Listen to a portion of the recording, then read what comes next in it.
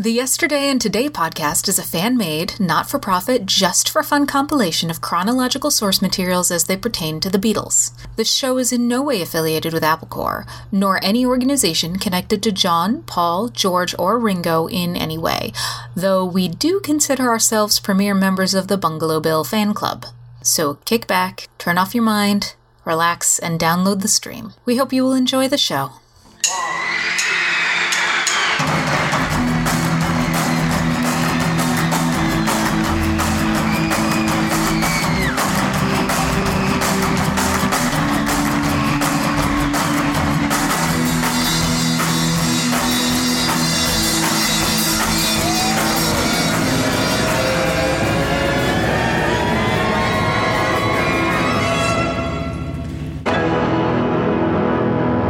The Beatles, Yesterday and Today. Hello and welcome back to the Yesterday and Today podcast. We are pausing our regularly scheduled 1976 episodes to bring you a new interview episode with a very special guest, Mr. Doug Bogie. Doug is an accomplished musician, artist, producer, engineer, and is known in the Beatles world as a member of the select few to have a record issued on Ringo Starr's Ringo Records, which keen listeners will recall from our 1975 finale, the tune Away in a Manger, which was released on Ringo Records in the latter half of 1975. Doug is also known for his work in many, many bands, including his work as the third bassist in the band Queen. So we're very excited to talk to Doug today, and we hope you all enjoy the interview. We'll be back with our regularly scheduled 1976 episodes after this, but we'll take it away, Doug. Let's do it.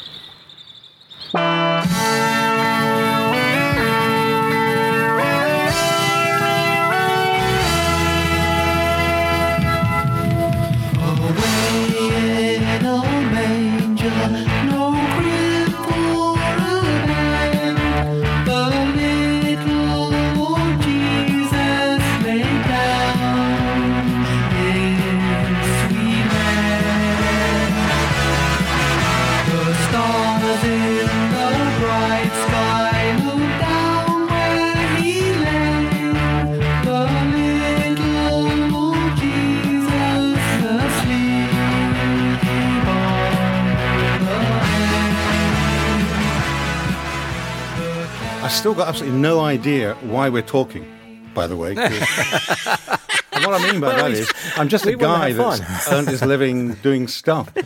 Sometimes when people say, oh, you've got to come and talk about it, I say, listen, I'm just a guy who's stood in the same room as a lot of other famous people. It's not the same. I mean, I had my crack, but didn't work, you know? You've been in and around so many bands. I was looking at your Discogs page yesterday, and I was like, oh my God, he worked with XYZ. I was like amazed. There's been so many, you know. A lot of the fun ones aren't on that because a lot of the time you get asked to come in and help with people. I mean, you know, the reason I live in this house here in Scotland, outside Edinburgh, in a small village, is that in the years when punk was just starting, I knew a guy who had started a recording studio in the little tiny village school that had been sold off. So it's this little old Gothic building, and he had to go out playing on tour. So he asked me if I could come and babysit Nazareth doing an album here. And I said, yeah, that sounds good to me. And I found this little house just across the road. And I've lived here since 1991. That's amazing. I mean, It's funny how little things happen, you know, it's little parallel things, you know. Yeah. It's a very, very small world. I think we've started. I think that's what this is. I think the intro is. Let's just go back. We blew right by the intro. I like it. So you're a man of many names. What would you prefer, Douglas? Doug's fine. Bogie or Gray or Doug? Just Doug. Doug. I mean, Doug. My official name on paperwork is Douglas Bogie Gray. Okay. It's like one of those fancy names, but I just used to use Doug Bogie in my early days. I thought it was fun. You know, you're just one of 10 people that's been on Ringo Records. Yeah. And that's amazing. I mean, number one, it's amazing Ringo had a record company. You know, I have to tell you, out of the guys, from what I know of them anyway, far and away the nicest man. Really? Far and away. Oh, yeah. All right, okay, we'll get to it. Let's welcome Douglas Bogie Gray, the official name on paper of Doug Bogey, who's joining us today. Doug, thank you for joining us. Hi, thanks for the invite. You helped us out with some technical difficulties. We just need you on every show, I think, from here on out. Well, I ain't going nowhere, so. You're really classing up the place. That's why they call you the Colonel, right? Well, that was just a bit of a joke, but Bogey's your middle name formally on paper. yeah, Bogey is a very, very old Scottish name, and my clan name is Gray. So Bogey is one of several family names that are in my name, and I kind of quite liked it because it was a bit different. Yeah. In England, the name Bogey, by the way, is kind of a bit rude, a bit kind of crappy. Really? It's not a polite name because, see, in America, you guys have got every name under the sun. It's wonderful. You can't have a weird or funny name in America because Well, we have clan names over here too, but they're very Yeah, but that's a different thing. No, that was not where I was going with the whole clan thing. So anyway, and a whole bunch of my people, Clan Grey, went across to Newfoundland in harsher times, shall we say, a century or more ago, and that's mostly all the guys that you meet called Bogey in the States, and there's quite a few pockets here, there, and everywhere. That's where they came from. They moved down from Newfoundland and throughout the States. Wild. Every now and again, I come across one. You go, oh, hi. I have an elder brother, and he's one of these guys that's into looking up your family history. And I have a brother-in-law like that. he keeps telling me, oh, there's these guys. I think, but I don't know them. Why are you telling me this? It's a bit like Facebook friends, you know. What was it that Sheldon used to say on that comedy program? Big Bang. Yeah. And one guy says to him, you've got 1,000 friends on Facebook, but you never see them. And he said, that's the whole point. There's something to that, isn't there? You know, definitely. Anyway, Well, so I actually have a question for you. Okay. I don't know. Are you familiar at all with the Paul McCartney song "Bogey Music"? do you know I'm not? There's a song called "Bogey Music," and I've never known what it meant. I just thought he was being cheeky, and it was like a play on boogie or something. Yeah, like Boogie. It might be that. Everybody bogey, I dig that bogey beat. I'm in that bogey river, smells so sweet, sweet. Everybody bogey, bogey on the streets. I will have bogey music. I like bogey. In UK speak, a bogey, and I think it might be the same in America if you're a train enthusiast. You know the little groups of foot wheels at the beginning and the back of a On the trucks. railway train? They're called bogey wheels. Oh, Or bogies, you know. Yeah. I hand in my Lionel membership. Yeah, and I may as well get this over with. The sad thing is, in England, not in Scotland, but in England, bogey means snotters out of your nose. Okay. We have bogies. Yeah, well, yeah, Yeah, same thing. bogies, yeah. But I quite like the name was kind of close to boogie, and I thought, well, what the hell? I'll just go for it. And and the thing with the Colonel bit was just I had to find a name. It was just basically to do that thing with Ringo, and it was just finding something vaguely comical that related to me. And of course, well, you probably do know this, but Colonel Bogey was a military marching tune from World War One. I saw that. I thought you were in it when I looked originally on your bio. I'm getting a bit old. And the guys used to go along whistling it. And then, of course, it became adopted in World War II with the exceptionally rude lyrics, which is quite good if you're not very into Nazis. And Canadian military use it too. And so it's just become one of those staple marching band things. So it's a tune I've known from my youth, basically. Yeah. So I thought, Colonel Bogey, it's a laugh. Let's go for it. Because it was just a novelty record. It wasn't, I didn't go there to sell him a novelty record. It's just how it worked out. Well, I'll just, for the listeners at home or in your cars or wherever you're listening to podcasts, we can see you, by the way. We are talking to you today for a variety of reasons. I mean, you've had a storied musical career over the past, 50 odd years. But listeners to the podcast will remember we recently talked about the single you released on Ringo Records in our 1975. I think it was the last part of the 1975 special because it was Christmas time release. And so, we're going to walk through your career. We're going to talk a little bit about how you arrived at all the different technical credits that you've done engineering, and you've been in several groups, and we'll talk about the Ringo release a bit. But we'll start here, just growing up. We wanted to know a little bit about what your musical influences were. Was your family a musical family? Were you listening to rock and roll around the house? Can you give us a glimpse into the My father was a past? very serious, old-style Scotsman who got married just after the war, met my mum in India, and stayed down south because that's where the work was. If you came back to Scotland, you were basically coming back to the farm, you know what I mean? Right. And he did quite well. But so he was into big band music, show tunes, some classics. So mostly the house was full of him playing too loud, I'm glad to say.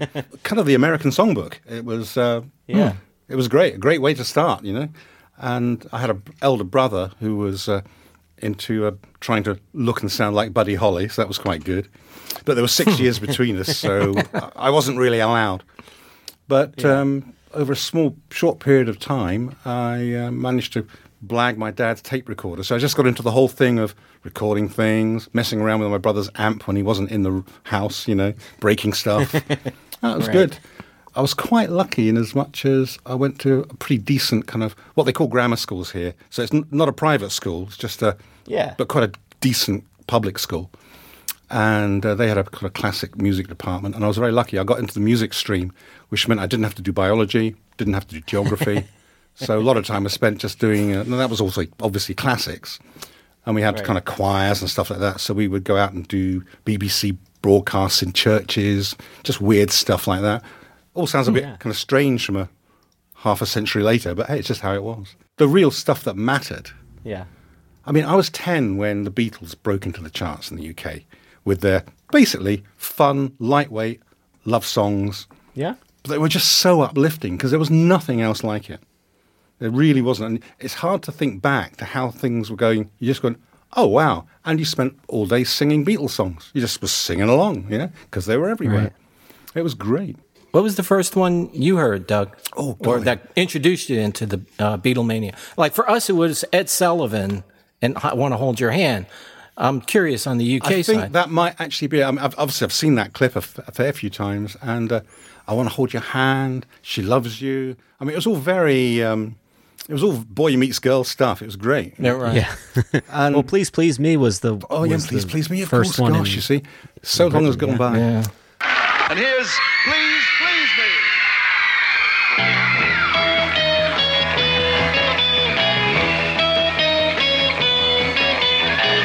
Last night I said these words to my girl. I know you never even tried, girl. Come on, come on, come on, come on, come on, come on, come on, come on. But the real magic moment, which tied a whole bunch of threads for me together, was my dad had bought this thing called a stereogram, which is like a long record player in a big box on legs, which had a speaker at either end. Awesome. Yeah. It took up half your room. What can I tell you? And so I said, what will I be then? I was 13 then, I guess. Sergeant Pepper's Lonely Hearts Club Band. Oh, Yeah, there you go. I spent the next month of my life lying with my head under the stereogram, listening, because it wasn't just music; it was a whole soundscape. I mean, it was just wonderful. I mean, George Martin should have had a knighthood for that. I mean, he got one eventually, but it took a long time. But between him and the audio side of it, and those wonderful, wonderful songs, which were now no longer just lovey-dovey love songs. They had more meat. They had more stories. There's much more narrative in them. Yeah. I mean, it was just the most magic affair. 13 is such a tender age to be hit with Sgt. Pepper after not hearing anything else like that. Exactly. I mean, I love American crooners, but it really wasn't the same. I don't know if this is just a kind of a perspective of where you are and when you are, but as it was, because of the way it was produced, and I think this is mostly down to Martin, it really was the original concept album. So to me, it's like classical music. It's a piece. So although there are highlights, I it's hard for me to rip a piece out and go, that was it. I mean, I love Good Morning, Good Morning. Yeah.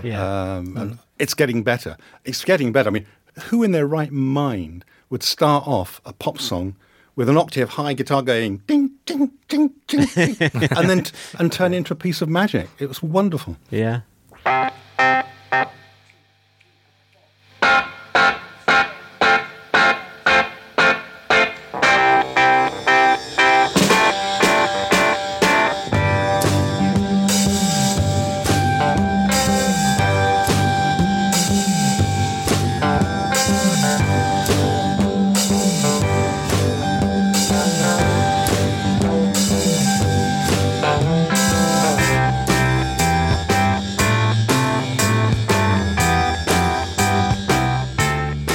But for me, Sgt. Pepper's really is, it's a big, cohesive whole.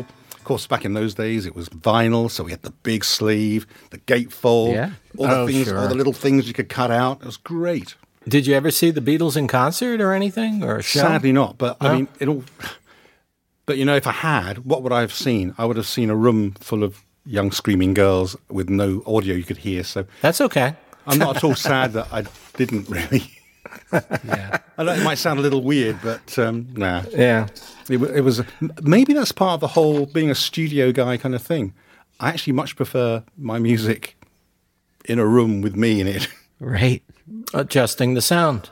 Even if it's a concert I really like and it's an artist I really like, I feel like at a loose end. I should be working, because some of the work that I used to do was live sound mixing. So Yeah. I just feel awkward just sat there. You know what I mean? Surrounded by all these people jumping up and down and shouting. Why do the audience? You can tell me maybe. Why do members of the audience think that them jumping up and down and shouting and screaming and waving their arms in the air with a cigarette lighter or now a telephone somehow adds to the event? Because I don't get it. It's like a bacchanalia thing, right? It's just like you're participating in it, and Well, there you are. You see, participating. I don't participate, mate. Oh no.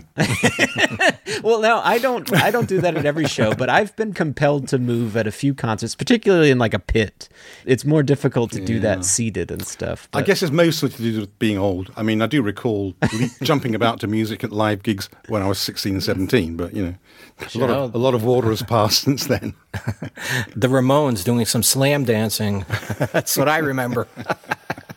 Well, let's talk about you. You dear. talk about yourself in the studio. Let's talk about that. So, you know, you're known for your bass playing, but oftentimes what we hear is guitar is really the gateway drug to every other instrument. And Yeah. so I was wondering, you know, what was your path musically? Did you start on guitar, or did you target bass, or how'd that work? Well, like a lot of guys that play bass, it's quite a simple journey. Can I guess?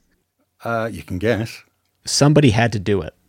You got it in one. The school I was at was a real strange one, because it was mostly quite what's the word for it? Quite advantaged people, and of course, so some of them had kind of strange ideas, and so a couple of guys would come in and they'd have albums by Big Bill Broonzy, John Lee Hooker. I mean, all new to me.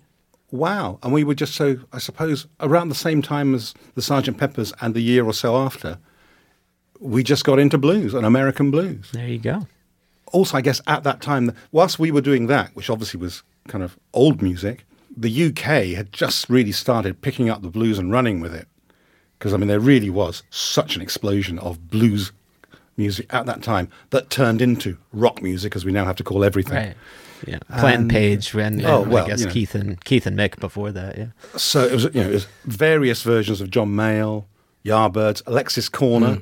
I don't know if he's a famous name in America, but he was a big name in the UK in old-style blues. And Peter Green, of course. Then, you might not realise it, but Jethro Tull, in their first instance with Mick Abrahams on guitar, were very bluesy. It was kind of medieval folk thing, just started pushing him aside, which is basically why he left. Cream, of course. Disraeli Gears, help! I'm going mad, you know. And, love that album. and of course, still the number one for, I think, a lot of us, Jeff Beck, who still, he can still do it, you know. Yeah. So, anyway, all that was just influences, and that was great. So, I mean, I love Glenn Cornick and in Jethro Tull and Jack Bruce, of course, because although I was underage, we used to go into a local blues club in a pub nearby, And all these bands were gigging every sort of Wednesday night. Names now that you'd be paying $200 to go and see. Then it was, you just slipped in and collected some glasses for nothing. And I had a friend at school who was starting up a band. Like a lot of guitar players, was quite an enclosed, inward-looking, serious guy, as so many guitar players seem to be in the UK. We're not all as outgoing as the American guys that you see bleeping about. Well, not when they start. Anyway, he was a great guitar player and was really getting it, Yeah. And so guess what? They needed a bass player. Hey, I can do that. Okay. I can do that. So I hung up my piano accordion, which is what I'd learnt when I was a kid, and my clarinet, which is what I learnt in school, and never looked back, as they say. I got a $30 Vox, really cheap and nasty bass guitar, and had great fun. What can I tell you? So we had a couple of blues bands, is what it came down to. And we started gigging, so, it was okay. Gigging around high schools or parties? No, high schools in the UK didn't really encourage that sort of thing. Oh. Oh, no. That was for the common folk, So, basically you had to put your own gigs on. So you got some in public houses, in pubs, club. There weren't really any clubs where we were in Surrey, but we used to hire village halls. Then we would maybe hire a more famous group to be the headliners, and we would book ourselves as the support. And that was just a way of getting gigs together. Worked out okay. So you played blues throughout all your bands? I mean, nice. It was pretty much all it was. It was stuffed by Cream. It was stuffed by Rory Gallagher. Oh, yeah. And we just loved it, I mean, obviously we were trying to do a few of our own things, but they were kind of very amateur. It was early days, Sure. Yeah. We're now talking the late 60s. You mentioned Sgt. Pepper and, gigging with the blues bands, but it's in the early 70s where you start to turn pro. We're going to talk about Queen a bit in a moment, but can you draw us a bit of a line from the early days of gigging around in high school and then, up until Queen? Well, like most aspects, like a lot of my life, it's all in quite short little spurty periods. So 69, 70, we were still gigging in local halls and stuff. Whilst I still had a sort of bands of my own and everything, I quite enjoyed auditioning. Yeah. I must have really enjoyed rejection or something. I don't know. There's something in me. I was about to say, not many people I could say love auditioning as a process. Yeah, but for me, bearing in mind, I did have this rather bizarre outlook on music, I think, which is, I don't know quite where it fits in the world. But we had the Melody Maker, a weekly music newspaper, which always had wanted ads in the back. Mm-hmm. Yeah. In between the ads for sort of things that would get you high and loon pants and other post-hippie junk, Yeah. Or John and Paul arguing with each other in article form. Absolutely. And I would often just pick the phone up and... It's one of those difficult things. You can't really remember half of it because it's so long ago, but... Right. Yeah, I got to play for an hour with all sorts of people that you wouldn't normally expect to get to play with when you're basically an amateur musician, It was quite good fun. Yeah. So, including one in a church hall down in Cobham in Surrey. Hey, there you go. Yeah. Who was that? So, one Saturday afternoon I was down for a couple of hours in a very, very palatial hall attached to a large country house in Cobham in Surrey. And that was... an audition to do a tour with, what do we call them? The Moody Blues. So I'm too old.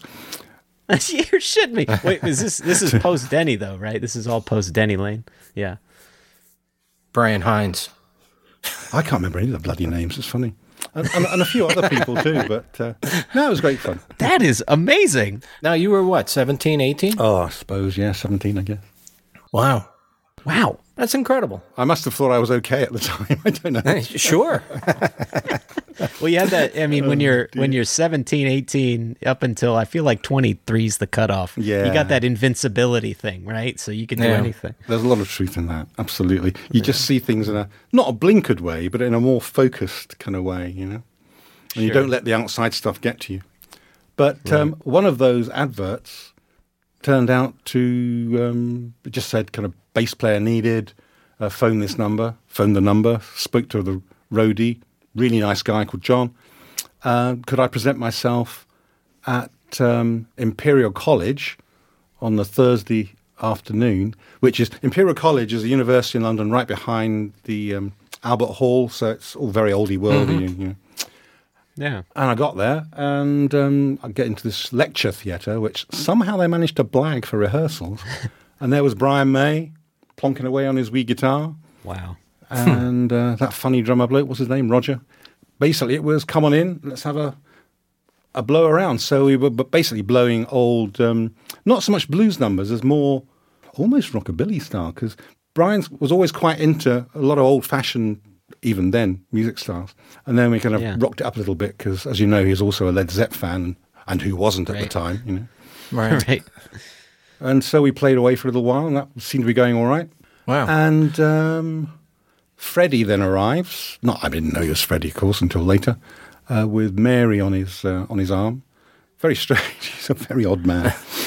So he walks into this because Mary was his girlfriend, or yeah, that's the kind of lady, the so-called okay. love of his life, who wasn't a Gotcha. bloke. You know, at that time they were very, very much a couple. You know, Right. and that's kind of nice. You know, yeah. So being a lecture theatre, it kind of has steps coming down from the back to the front. So Freddie made sure he arrived at the top, at the back. I mean, we're just a bunch of unknown hoodlums, okay? And here he's doing an entrance into a rehearsal room. wow. And I'll never forget, because he had this mottled, scabby jacket on, which I think must have been made out of rabbit or something, but it could have been a dead cat for all I know. But, you know, and then we just kind of started doing some tunes. I think the first thing we ran through was Stone Cold Crazy, because it has a real, it's a real riff-based piece, you know. Yeah.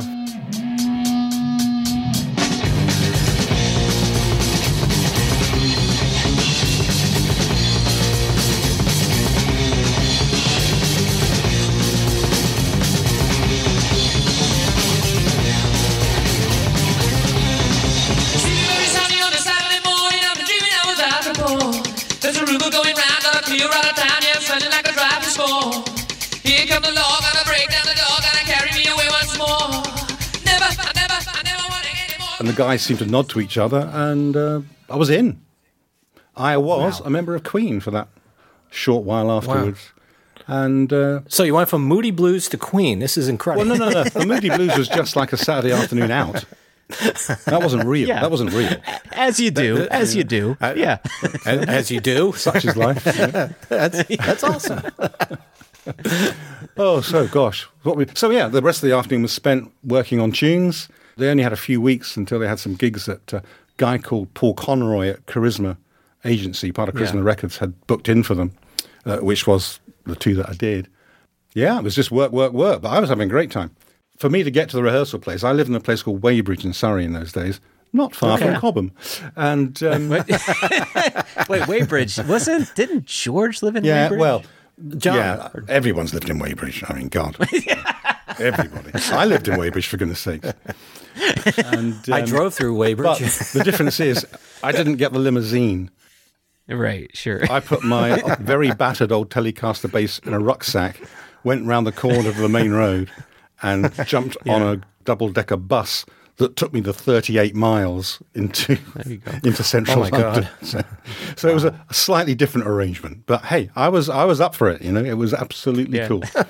You played a few shows, and we were wondering not only about what the state of the band was at the time, but, you know, what was the experience like, you know, playing alongside those guys for the shows that you did play with? Were they popular at the time, or Oh God, no, no? absolutely not. I mean, we're talking about down-home beginners. Right. Right. Okay. They were going to become a big, huge, massive, and amazing professional band, but they sure as Right. hell were nothing like it at that time. And I think they would probably all, if they were honest, say much the same. Because I don't know if you know, but particularly with Brian, he likes to think that nothing existed before mid-71 and John joined. He just pretends it doesn't exist. Yeah.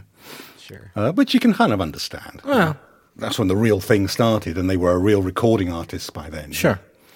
But back in those days, it's a bit like I was saying about that guy, Mick Spinks, guitar player. Brian was obviously a seriously introverted guy. Yeah. He must have spent every second of every day in his bedroom with his guitar because he was really good, if that makes any sense, you know. And very quiet. I mean, polite, don't get me wrong, because like myself, a home counties chap, knew how to speak and everything, which is quite rare in the music industry at that time, because most people weren't like that. Yeah, Brian was cool. Quiet. I suppose I call him reserved. But he did. But by God, he could hack that guitar and make a noise out of it. Even then, I mean, he knew how to do that thing, you know.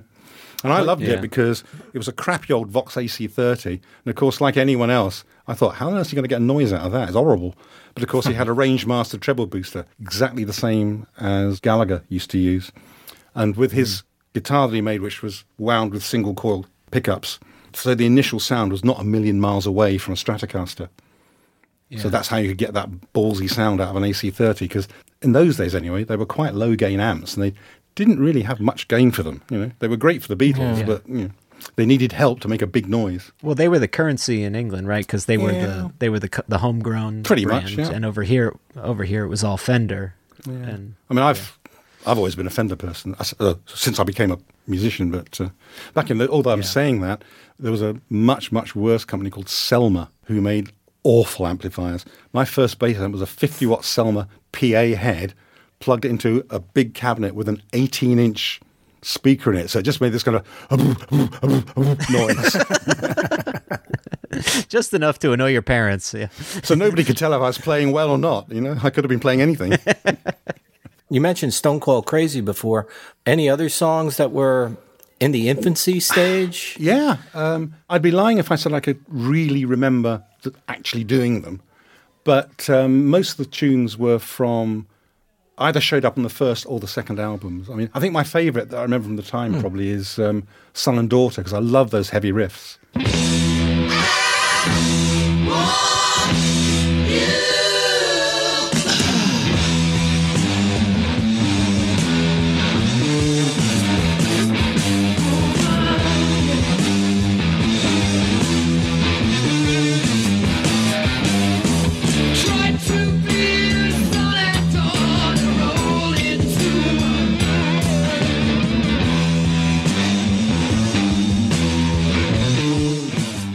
And of course, in those days, Freddie was just singing. And dare I say it, Freddie was kind of learning to sing. Right. Yeah. Finding his voice, probably. Well, you know, I mean, because as you know, he never had a big, heavy rock and roll voice. He had a tuneful voice. You know? He's a bit more choir boy.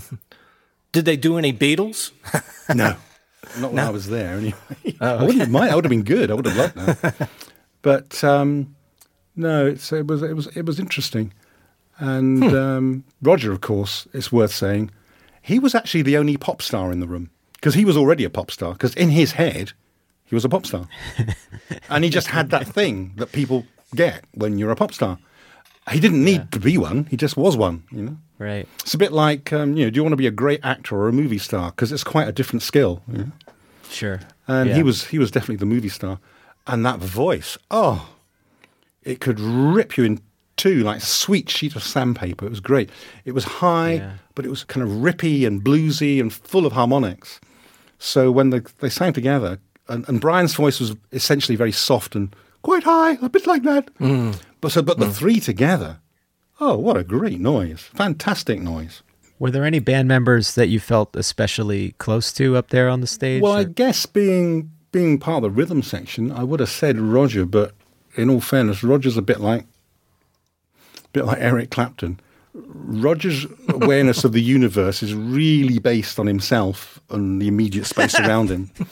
And I don't think it's unfair to say, you know. But there's nothing wrong with that. I mean, that's part of what made them great. Yeah. And his performances were wonderful. You're not there to be a vicar or a priest, are you? You're there to be a rock star, so get on with it. You know? Right.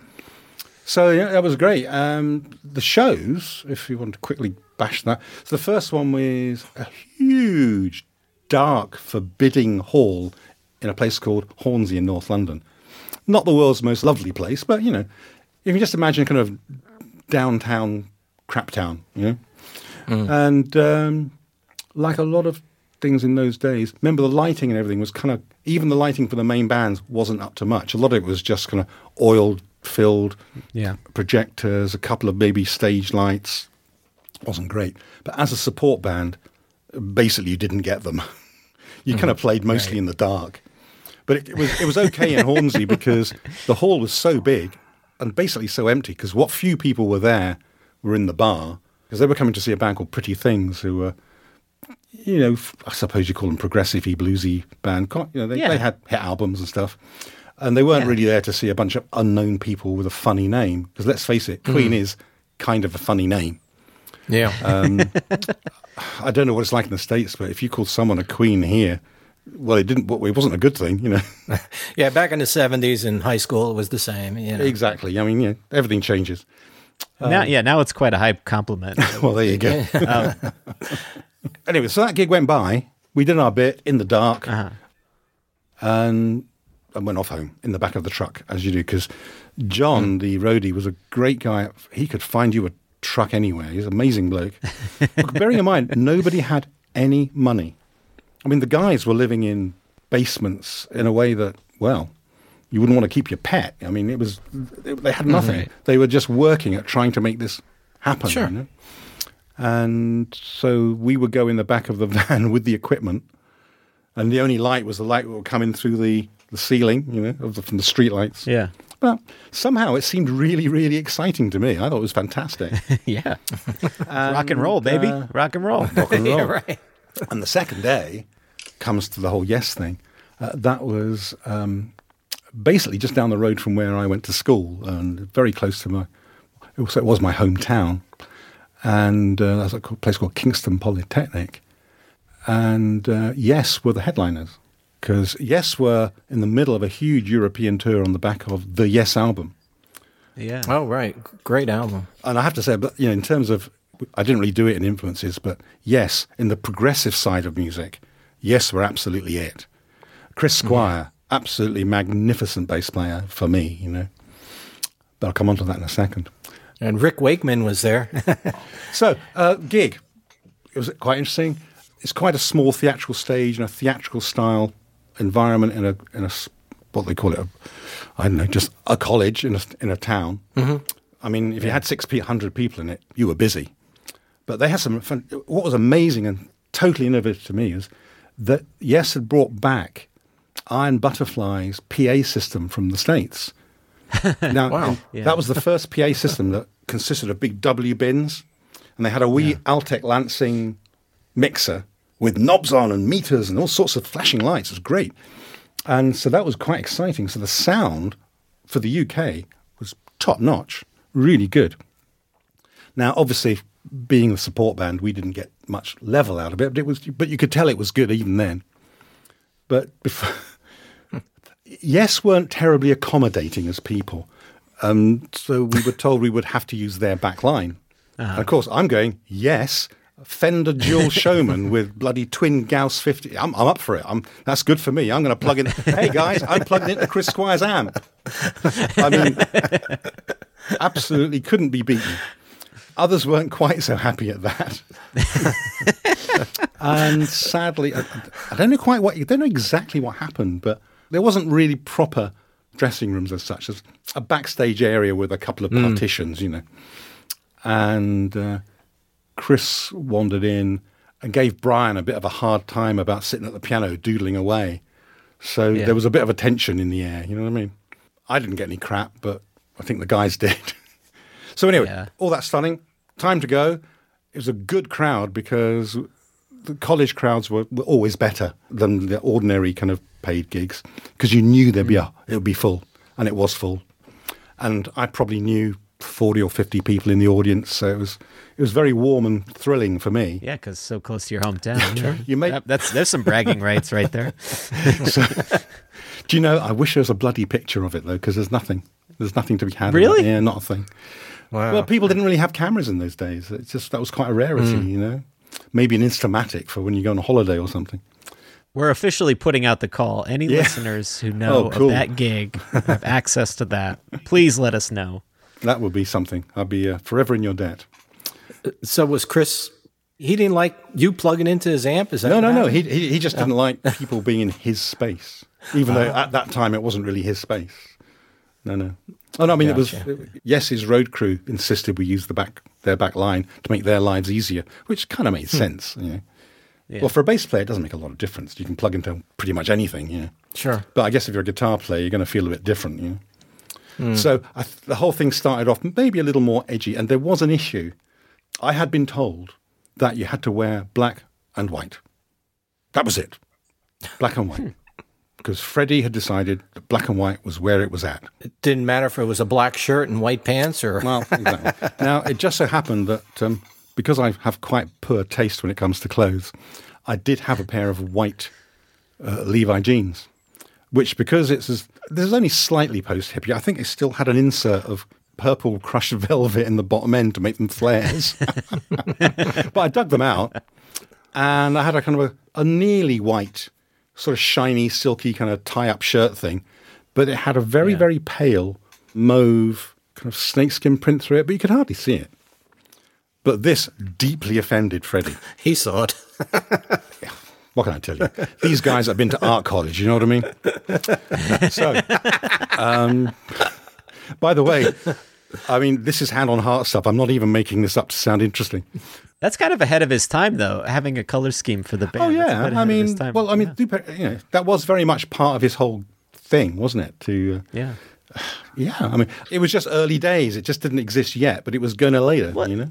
But, you know, image is important. Like, that's just branding. Bearing in mind, if you think about it, because Yes were another band that were quite into their progressive on-stage image with the costumes type clothing too. So, you know, so we were in good company. Right. Anyway, so we start playing. I think it went fantastically well. Now, as you may have noticed, I do sometimes have a quite outgoing nature. And when I play and I'm having a good time, I like to leap about and have a good time. You know, that's what I do. Except when you're in the audience. Except when I hate being in the audience. You're absolutely right. I hate that. Yeah. An audience is like a straitjacket. So I did my bit. We did our bit. The audience were pretty cool. I mean, you know, got a good reception. Weren't booed off or anything. It was good. Had a nice time. That's a very low bar, by the way. You weren't booed off the stage. It's an incredibly low bar. Well, I don't know how many gigs you've played, so. But I have to tell you that it went from me feeling really like a happy guy. Oh, by the way, and I'm going to slip this one in. Now, I've always been totally straight. I mean, I do drink a bit, but I've never touched drugs. Hope I never do, except for purely medicinal purposes, as they say, when prescribed. Yeah. The weak UK Tylenol and stuff. Oh, yeah. Our stuff compared with your stuff. Wow. There's no difference. There's just nothing in it. You have to have half a packet to get the equivalent of a Tylenol. We need every bit of our medicine to give us a heart attack. Well, I'm doing my best here. What can I tell you? So all the feelings that you get were real feelings. And I felt great. Yeah. On top of the world. So we pack away. We jump back in the van. We're sitting in the back in the semi-dark. And Freddie just lets rip.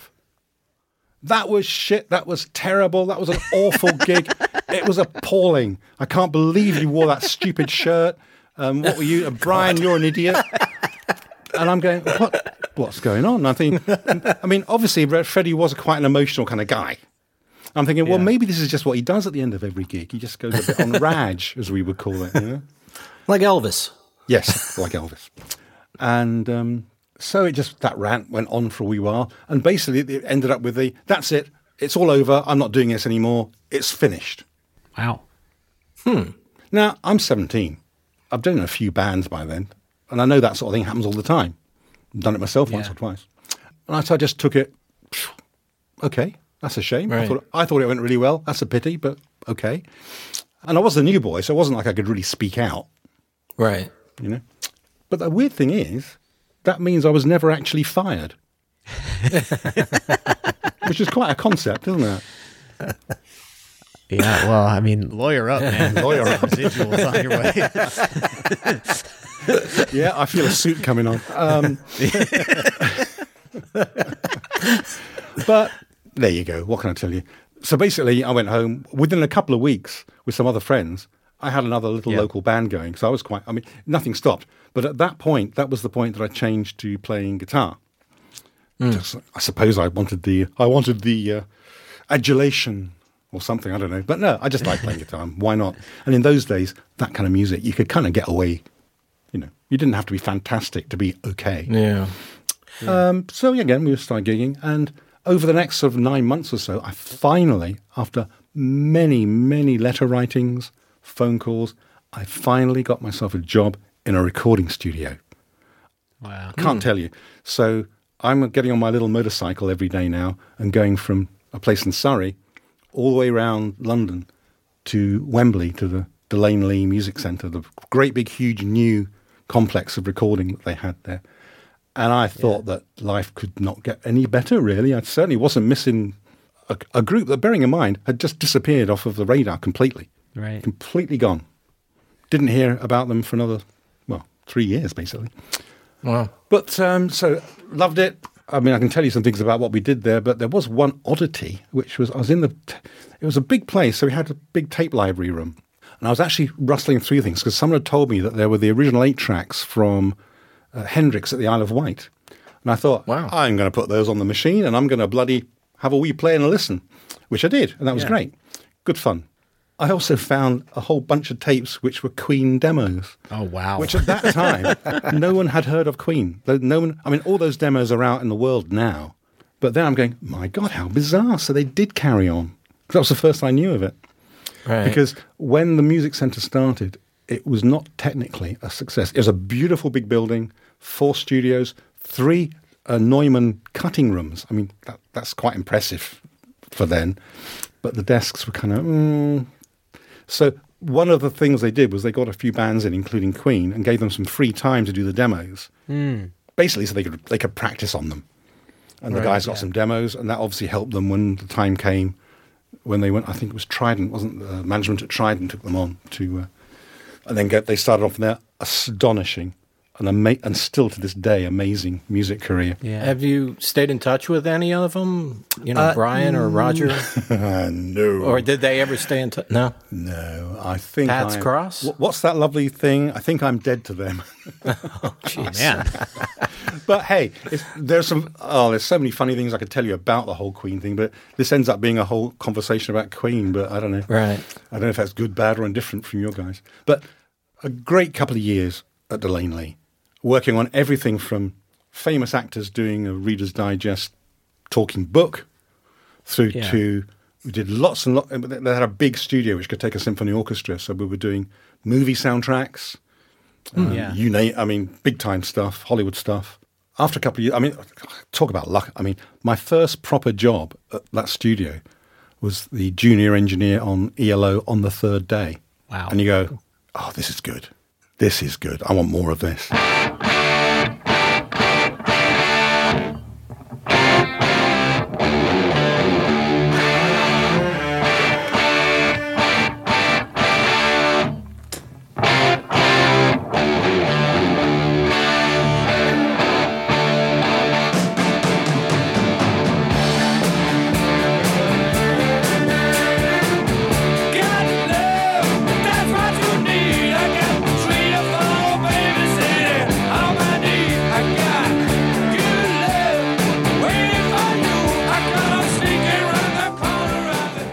Great time. Learned so much.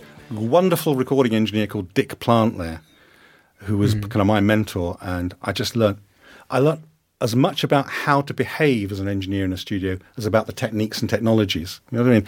It was a whole package. He's a great guy. Still around, and also plays a bit himself. Now, at EMI, we know they made all the engineers wear lab coats. Did you ever have to wear a lab coat, Doug? How rude am I allowed to be on your podcast? Very rude. We'll censor it. Well, I'm British, and we swear. Well, I'm not just British, but I live in Scotland, and we swear all the time. You know, Billy Connolly. You know? I think anyone trying to put a lab coat on an engineer in a proper recording studio, because EMI were not really a proper recording. They were an institution. You know what I mean? You just get told to fuck off. I mean, good heavens. I did actually... so I was in a German studio once, and the guy did, in fact, have a brown coat on. I couldn't believe it. I just pissed myself laughing. But there you go. It's all very different in different places, isn't it? Now, it was kind of rock. It was quite a rock and roll place, but we also did a lot of broadcast work and film work. So, I mean, and it was just really weird. I mean, you just never knew what you're going to be doing from 1 month to there. Did a couple of Renaissance albums there, which is where I first met those guys. Oh, wow. yeah. And that was love. I mean, if you can imagine when you're quite young, you're sitting on the big tape recorder because you're doing all the switching into record and everything, and you're basically nodding off to sleep. And it's 3 a.m, and you jerk awake to hear Annie Haslam's voice and an orchestra belting out of 4 15-inch tannoy speakers. Whew, gives you a thrill to think about it even now. You know? They were some good albums.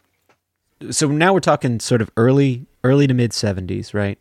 Now, where does CBS come into the picture? Well, basically, after a couple of years at Delane Lee, which I enjoyed thoroughly, there was some, as always, you got on with a lot of people, and there were a few people you didn't. I wasn't very good with the management, put it that way, but I loved the working staff. I was invited to join CBS Studios in the centre of London because they were just basically looking for another staff engineer. In the UK, almost all engineers are staff. Freelance was very, very, very unusual. I think it's actually, in many ways, it's better because you get such a more bigger breadth of work that you get to do. But I do remember once I got to Los Angeles working on my album, they thought that was really weird and that basically you hired the studio and you hired an engineer to come together. But there you go. Maybe that was just the place I was at.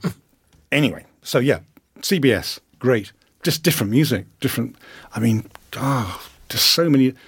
I can't even really remember who's what, but weird stuff ranging from... I plucked out 3 here. I saw Soft Machine, Dwayne Eddy, and Mungo Jerry. I was like... The Dwayne Eddy album was great. I mean, it was a comeback album, obviously, you know. What a nice man. Yeah? And he had this horrible old Gretsch guitar with piano strings on it. I don't know how he played it. Twang, dingy, dang, dingy. I mean, I couldn't get a note out of it. Amazing thing.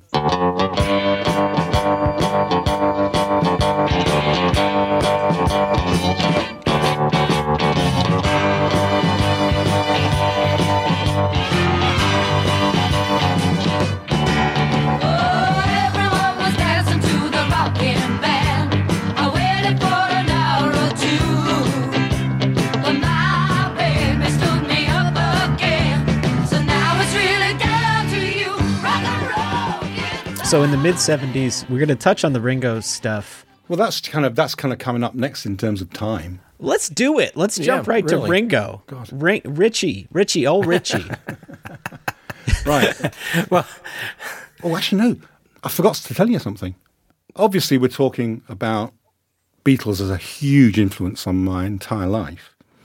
And so, you know, any little kind of rubbing up against them is kind of nice. When I was at Delane Lee, basically working at that time, because I was very junior, as the guy who got the tea, Paul McCartney was in for a couple of weeks. Oh, wow. And this will be about the time of Red Rose Speedway, just towards... 73. Maybe slightly earlier than... I think it was 72. But here's the funny thing. We were sweetening some live takes of some concerts. As in basically doing replacement, because some of the playing was a bit loose, because, you know, some of that Wing stuff was kind of loose, you know.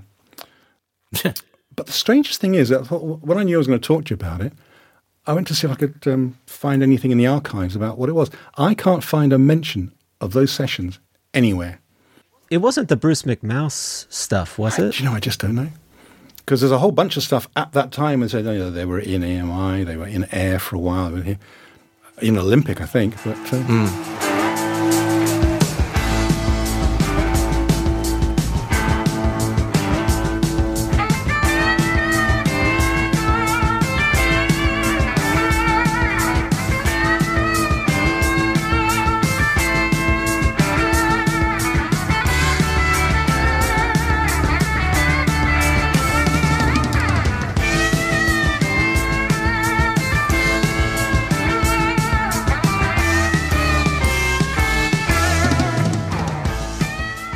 So you were sweetening live Wings in 72, 73? See, I don't want to be 100% on that. I don't know what the project was. Because bear in mind, I wasn't really the engineer. I was just the guy that gave Paul his cup of tea.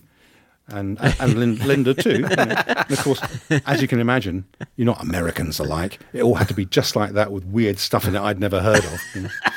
But, Now, according to McCartney, a cup of tea is just a cup of tea. He talked about that a lot yes, in 2005. didn't he, though? I beg to slightly differ.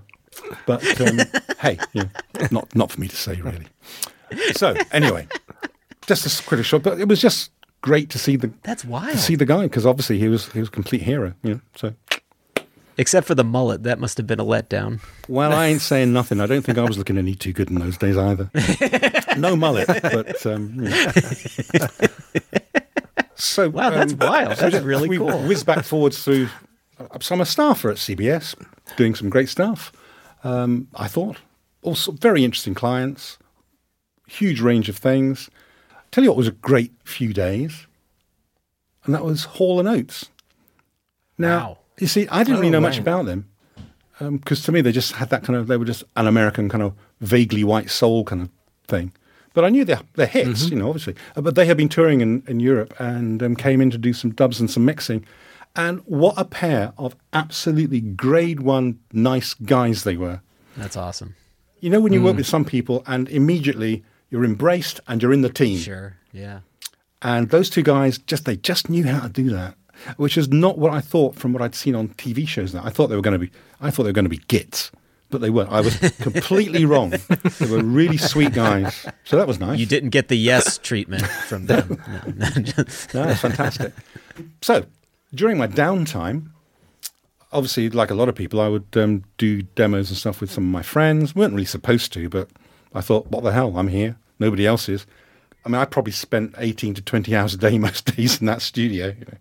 And the way CBS was built, Studio 3 was up on the top floor where the cutting rooms were. And that was 3 stories up. So you were completely divorced from the goings-on in the office and the big studio. So really, you could just get on with what you wanted to do, Sure. So over a period of time, I had made a demo album, which was a kind of a concept album, a sort of science fiction story. House Up in the Stars, it was called, about a journey. And various friends of mine from various bands helped out. And I thought it was kind of okay. And because I had a big ego in those days, I guess, like we were saying earlier, when you're young, you're a little brash sometimes. I phoned round, and the first appointment I got to go and do a pitch was with Ringo Records. Huh. Now, I didn't really know much about Ringo Records, except obviously it was Ringo Starr's company. And it had a very posh address.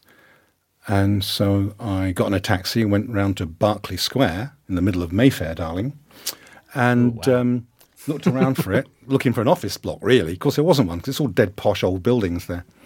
And then I noticed the number on the door, and it was a little side door, and it took you up above Jack Barclay's Rolls-Royce showroom, and you went up a wee stair. Oh, jeez. And Ringo Records was just up on top. And it was like going into someone's really, really, really upmarket flat or apartment. Yeah. And I'm thinking, well, I'll just be seeing some guy, some A&R guy. So wait a minute. Ringo's record company was above a Rolls-Royce dealership? Excuse me, I think I have to say the Bentley and Rolls-Royce dealership. Jack Barclay's was a name to be reckoned with. I think Ringo was stealing some of the grills because he was making them into furniture at that time. So he wanted to be close to the source. That's right. Anything is possible with that guy. He was great. No, he was, I think. Anyway, so you walk in, and so there's a table, there's a nice coffee set, there's a big Revox open reel tape recorder and a big pair of speakers, there's some chairs, and there's Ringo Starr and Harry Nilsson. What? And I'm going, oh, hi. Nice to meet you. Nice to meet you. Would you like to come in and sit down? It was, and it was just so friendly. That's amazing. Yeah, well, absolutely. Wow. I didn't even see a receptionist. Just Ringo down there. That was Harry Nilsson. He was the Well, receptionist. maybe. I mean, well, his career was up and down a little bit in those days. So, sorry, Harry. I did my pitch. I told them the little story, and I played them some excerpts of the album. I'd had a 10.5-inch nab reel with it on. And they were nice. They were pleasant. And they said, no, thank you. Wow. And, What you think, Harry? If you think about it, it was really completely stupid because there's no way on this planet that a nascent, tiny record company could possibly put out any kind of concept album. It just wouldn't work, would it? You know. But I hadn't worked that out at that time. I was still young and dumb.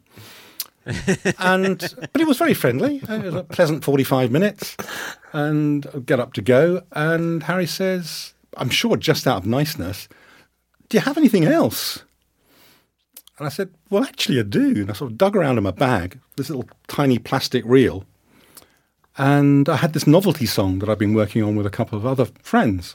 It was sort of midsummer at that time, but we were heading towards Christmas. A year and a half ago, when I was still at Delane Lee, I'd been part of the crew working on Roy Wood's Wizards' I Wish It Could Be Christmas Every Day. And now, Roy Wood was the prime mover in a band called Move, which were a big, successful pop band from Birmingham in the UK in the late 60s into the 70s. Yeah. And Roy Wood basically started Electric Light Orchestra. It was him. But and Jeff Lynne came in, and because obviously I had some other people from the Move in it in the early days too. They shared management. We had in those days we used to have managers who were a little bit like, gangsters, I suppose you'd call them. And this guy was, the kind of guys that come in. It's the middle of winter. He's got his sports jacket like this, and his shirt open like this, and a gold medallion. But he's only actually about 4'5" high. Really strange guy. It's it was the father of the wife of Ozzy Osbourne, Sharon Osbourne. Yeah, it was her dad and her brother, but they shared management between a whole bunch of these Birmingham-based groups, and that's why they always ended up going down to Delane Lee to record. So the idea of maybe doing a little novelty number for Christmas was kind of in my mind. I thought, well, why not? So I did it. Never really expecting to do anything with it. So I popped it on the Revox in Ringo's office and pressed play. And So wild. And Harry Nilsson's bobbing up and down to it. And I'm going, hey, I'm actually making it here. This is pretty cool. And That's awesome. and by the time I left, it was, yeah, sure, we'll put that out.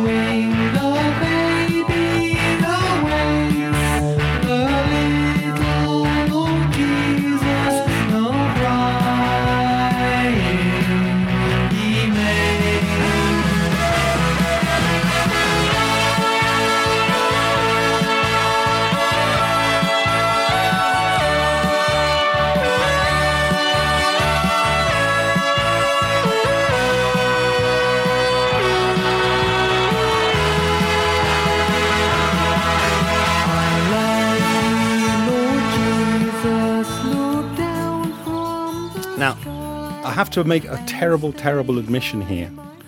The B-side of it was an old tune called the Hokey Cokey, which has got a different name in America, hasn't it? Is it The Hokey Yeah. Pokey. Hokey Okay, pokey.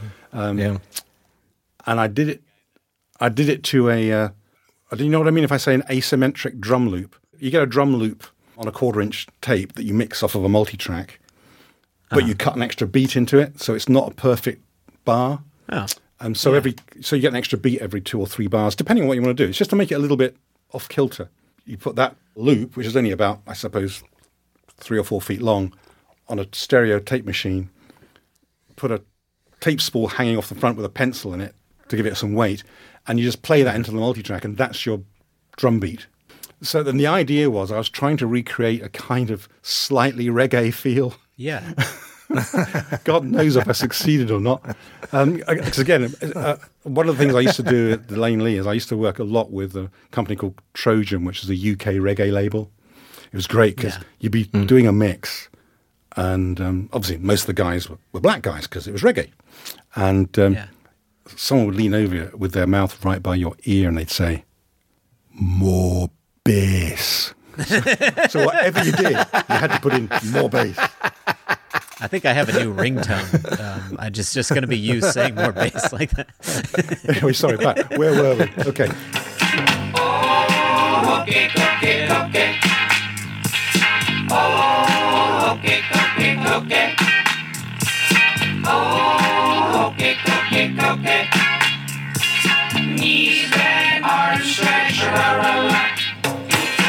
right leg in, your right leg out, in, out, in, out. But the embarrassing thing about making that record was I did it in a fake Jamaican Yardie accent, Oh God. which if I was to do that now, I'd probably be strung up and murdered. Yeah, it's not. But not then, great, not a great. like so many things, it wasn't a deal because it just wasn't a deal. You know, it was just it was a joke. Yeah. But McCartney used to do that stuff all the time. I mean, yeah, well, I think he can get away with more things than I can. Still, anyway, Yeah. upshot was I left the place. I had a check for £400 in my hand. It was From Ringo. It was a little advance. First advance I ever got from anybody. Signed Ringo. Do you know, I wish I kept the check now. Oh my God! Yeah, you must have. But I not used a Xerox machine. huh? I was living. My dad had died when I was quite young, and at that time I was living in a small apartment with my mother, and so I used it to go out and buy a second-hand colour TV. Wow. There you go. Did it ever occur to you that the check itself with the Ringo signature was worth more than the money in No. the check? Because it's like so many things. But when you're working in an industry, you never think about things like that because it's just part of it's just part of the daily Yeah. business. You know, I mean now, Right. absolutely. You know, but c'est la vie and all that.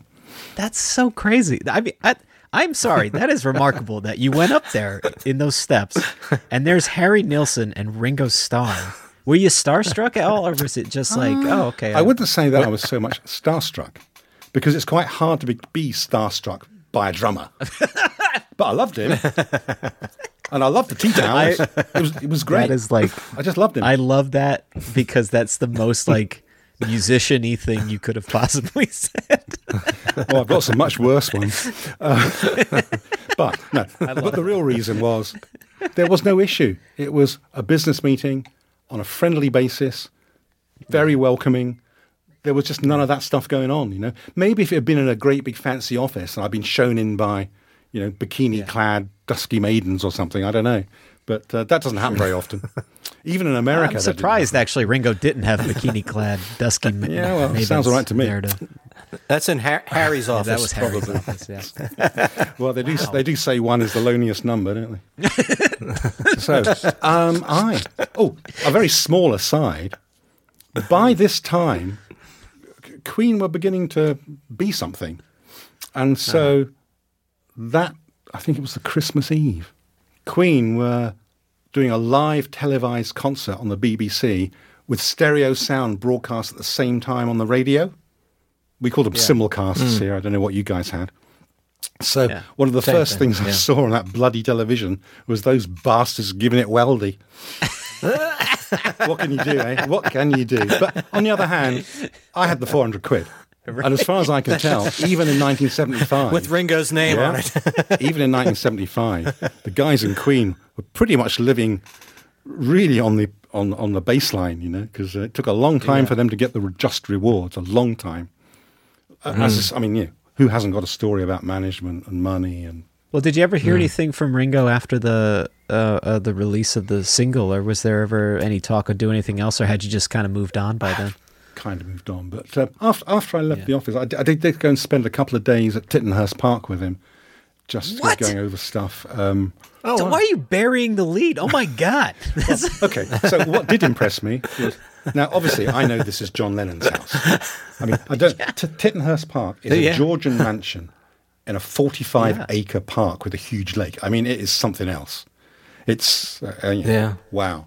But you arrive. Of course, I'm in a motorcycle because that's what I had in those days. So you get off it, and you're in a sort of semi-formal garden, and there's this little windy, windy path, which I think was called the Wibbly Wobbly Way, which of course is a John Lennon dirty joke, basically. And That's amazing. And that's Ringo's music company, Wobble Music. Wobble Music, yes, I'd forgotten that. That's true. So maybe I got that wrong. Maybe that was what it was all about. In my head, that's what it was. And then there's a sheet of glass, engraved glass above the front door. You are here. I mean, very 60s, but it's great. That's awesome. That's so cool. So yeah, got shown in. Had a wee cup of tea in the kitchen whilst because Maureen, his ex-wife, was there with the kids running about and doing stuff. And Did they take you to the studio? yeah, once we got going, we went into the studio. Well, there was some talk of maybe sweetening up the track. Yeah. Because I had a 2-inch 16-track master Right. from the studios in CBS. And John's studio at that time, it was still like a 1-inch 8-track. Yeah. So we didn't really think, well, do we really care? No, we don't really care. The thing which knocked me out more than anything else was, apart from being in that room where that stuff had happened, Can I guess? was they had these amazing American kind of like barber shop Oh. dentist chair things. Okay. And they were big chrome things with red leather, and you could pump a handle, it would go up and down. I thought it was great. We always heard Ringo wanted to be a hairdresser, perhaps two hairdressers. A hairdresser, right? Well, that's part of the whole Ruttles thing, isn't it? Yeah. Yeah. Well, no, were the animal heads in there too at that time? Because I do not remember that, in truth. I can't. when you watch in the movie Born to Boogie, you see that studio because Ringo was recording with Mark Bolan and Elton John in there, and there's these big zebra heads and stuff. I was wondering if any taxidermy stuck out. I don't know, but that might have been set dressing. You never really know in these kind of places. I don't know. Ringo, you big phony, you big wobbly phony. He's allowed. He's such a nice person. You can't say anything against that man, Yeah. And when you think of all the crap he went through, and he came out through it he looks younger and healthier than I do now, bastard. I mean, how does he do that? True. It does look good. All his peace and love and all that, It's great. So, so we went and spent some time messing about in the studio to discover that we couldn't really do anything, and we didn't care. So then we went through to, and this is the magic moment. A guy opens a door in front of you. You walk through that door. You're in the white Imagine room. No. Looking out of the window. Nice. It gives me a little shiver thinking about that now. Now, the decor was changed because there was more furniture in it and the white piano was no longer in that room. Yeah. But I just stood there. For about 5 minutes. And he said, Amazing. "Yeah, Doug, it does get you a bit like that sometimes, doesn't it?" Did you try and open the blinds like Yoko?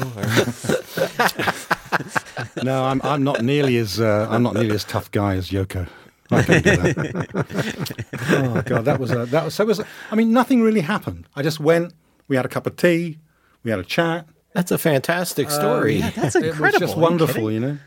And to think that, Sure. But at least it's life. These things come and they go, and then the next thing happens to you. Well, there's a lot that took place in that studio, right? Over the years, many a things. lot of bands have recorded there. Even after all the Beatles stuff, right, Dad? Wasn't there some famous groups that recorded there? I'm struggling to remember off the top of my head, AC/DC recorded an album over there. it's really cool. Believe it or not, that's kind of an odd place to record an AC/DC album. So, as you know, the single went out in the States and a couple of other areas. And I think I've still got the magazine somewhere. I did actually get a review from Billboard.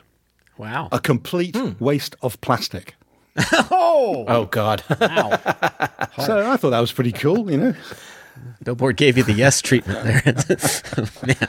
And that really was the end of my working with Ringo. Well, let's before we leave the discussion of your music. I mean, the one other thing we wanted to touch on here was the band you played with, starting at the very early '80s, RAF. Oh, okay. Well, I mean, that's quite a nice story there. If you've got the time, I've got the time. You got the time. Yeah, we got Sure. After CBS, I moved to a very small studio down at the bottom end of Wardour Street, across the road from the Marquee Club, called Red Bus. Now, Red Bus was a small record company, but they had some quite good stuff, hence the Mungo Jerry, right. because they were one of their acts. It was a great studio. It was, if you imagine a basement dive, but on the 4th floor of an old London building. So you had to go in off the street, up past a Chinese travel agency, up past a Chinese supermarket selling interesting and strange-looking objects, and then you finally got up to this top story. And it just had a little control room and a little window into a very, very small recording booth. You could just get 4, maybe 5 guys in if they were very friendly. And in there was Ringo and Harry Nilsson. Who would have thought? Again. Not quite. But there were some odd people that ended up in there. But the strange thing is I got that job because, and again, Beatles connections, small Beatles connections. It had been run by an engineer called Andre Jacquemin. Nice guy, about my age, and he'd managed to get the money together from Handmade Movies, which of course is George Harrison's film company, to build a more advanced audio for video voice kind of studio in North London, which was where all the Ruttles stuff was done, for instance. And but the little studio I was in, I mean, he had managed to do most of the Monty Python albums in that tiny, tiny space. Wow! Because obviously everything was done on the cheap if you could in those days. Yeah, because that's just how it was. Particularly from the world of broadcast. So yeah, that was fun. What happened there? That's interesting. Well, you remember I mentioned I did some Renaissance work at Delane Lee. Well, through really weird. My elder brother at one time did some private taxi work down where we lived in Surrey. And one of the other guys, now I may have to think about names here, John Hawken, still around. I think he's still living in Los Angeles somewhere. My brother knew the piano player who'd been in the early Renaissance in the band called the Strawbs and was with the Animals for a while. But again, he was kind of between projects, as you might call it. Yeah. And it turned out he was working with Jane Ralph, Keith Ralph's sister from the Yardbirds, and again, early Renaissance, and Jim McCarty, the original drummer and major writer for Renaissance, Yardbirds again. Turns out Jim McCarty lived in the street behind us. When I say us, my old parents' house from when I was much younger. Yeah. But anyway, and those guys, and a guy called Louis Cinemano, and a magic bass player, very kind of Jacques Pastorius kind of guy, They were desperate to do demos for a new band. So I just said, well, come and use the place I'm working at, it's fine. So we did a whole bunch of demos. And that was at the time of the forming of a band called Illusion. And they got a 2-album deal with Island Records in London. And a few months later, there I was in Island Records, engineering and co-producing the first Illusion album. And then we took it on tour.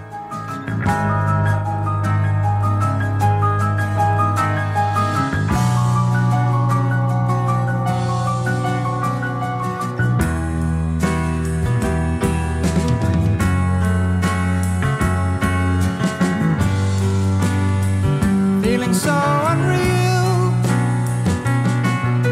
I've lost sight of all I knew. On these sunny days with you, I feel what it's coming to. It's a holiday. It's just amazing the little things that spark off other little things you don't expect.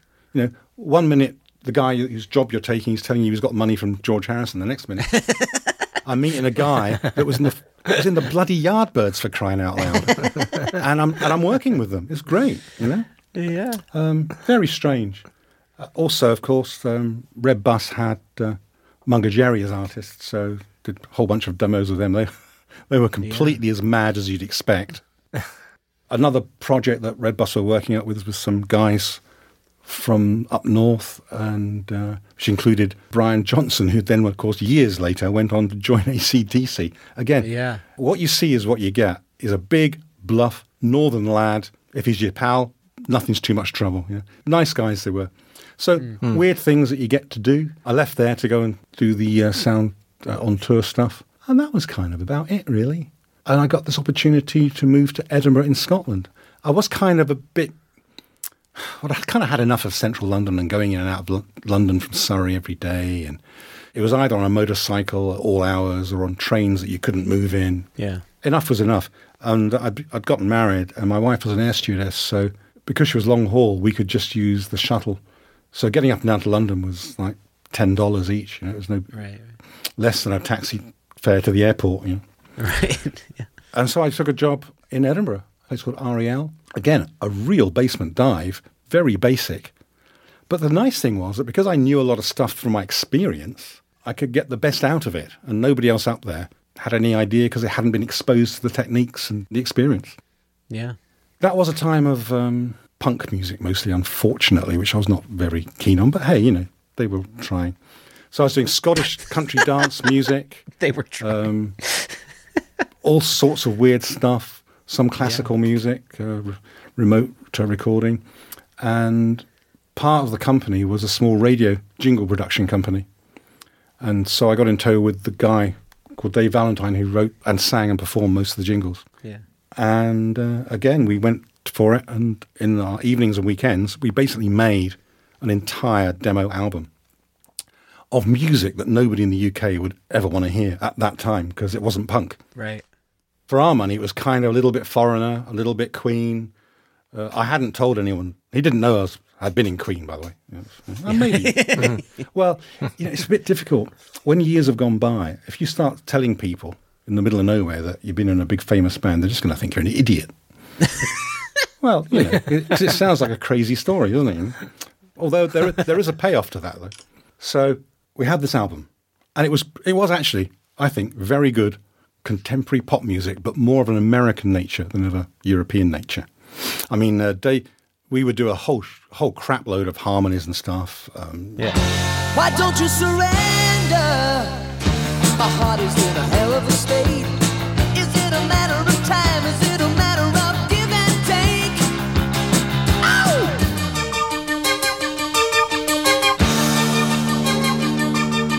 Heart, tell me what to do. I'm pinning everything on you. I've given everything I've got, never ever learned a lot. What can I do? Tell me how your mind works. Amazingly, you still see these albums on eBay sometimes. I'm thinking, what are people doing? They should be in landfill by now, Anyway, sorry. So we had this album. It's a pretty good album, but I'm kind of American, though. Or certainly British American. So I made up a cassette, because in those days it was compact cassette was really all you could do yourself. Mm-hmm. And I made a cassette with an album cover, just a black and white photography, and we'd chosen the name RAF, or I had rather. And it was kind of a joke, really. It stood for Rich and Famous, as in, we hope, That was a question. Wasn't Royal Air Force. And we used the RAF wings and stuff as a logo, Yeah. Yeah. Thank you, Aerosmith. I told you it was a good idea. And so I made 20 of these. Because of my wife was with British Airways, I booked myself, you'll like this, a return flight to Los Angeles for the princely sum of $70. Wow. And I jumped on a plane and thought, this can't be that bad, because I'd done a little bit of research, obviously. And I'd started trying to make some appointments. And, well, the interesting thing about that is, of course, I think, this is amazing. All these record companies, and they're all on Sunset Boulevard or Sunset Strip. Now, I didn't know it was 47 miles long. Yeah, you don't walk anywhere. Nothing's. So anyway, be that Driving as it city. may. So I got to LAX and found myself a room at a slightly dodgy, what do they call those, a motel down in Santa Monica, and proceeded to just, I rented a car, and once I discovered I needed a car. Yeah. And you'd be amazed that when you phone people up, now, I think you'll know that in those days, if you picked up the phone and someone came at you with a full English accent, you'd maybe listen a little bit more than you might some other accents. And so I just went into the full BBC mode and said, hello, I'd love to make an appointment with one of your A&R gentlemen. I've just travelled 6,000 miles, and I've got a segue with all the hooks of a whole album that runs in 3.5 minutes. Do you think you could find me 3.5 minutes? The amazing thing is, it worked. Wow. You are validating, by the way, all of the things that I've often thought about what English people must understand about the use of their accent in this country. I work with a few English people, and can I tell you what? I think they're aware, like you were aware, that we stop and we listen more carefully. Yeah, I mean, it's crazy, but it's just how it is. On the other hand, don't forget, there are certain American accents that if you open your mouth here, the same thing will happen. Really? It's just that I was a bit more Ronald Coleman, that was all. Well, whenever you're watching a science fiction character who has gravitas, it's always an English accent, every time. I don't know why. Even if it's an American, they'll put on the English accent. Isn't that strange, though? And we make quite good bad guys, too. I was talking about this with my brother the other day. Not to go off on this, but I know you're a Star Trek guy. Chancellor Gorkon, the leader of the Klingon High Council, talks in an English accent. He's a Klingon, for heaven's sakes. He's a Klingon. Anyway, Comes from it's the a far crazy west. world. It's a crazy world.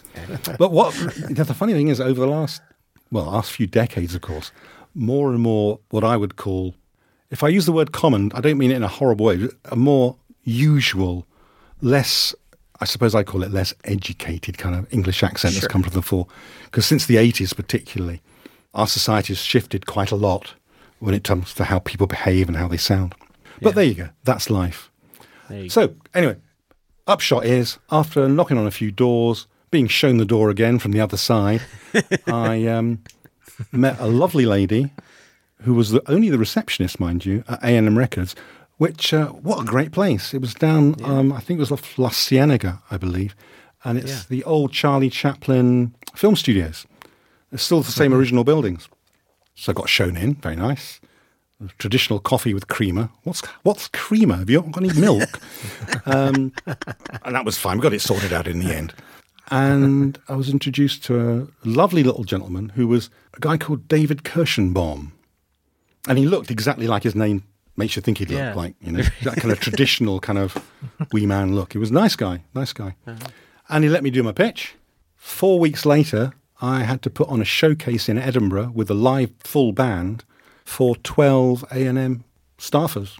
Wow. Who flew across for it. Now, if I explain that RAF was the singer, writer, and myself, so we quickly had to get some of the guys that helped us on the demos to say, will you join the band?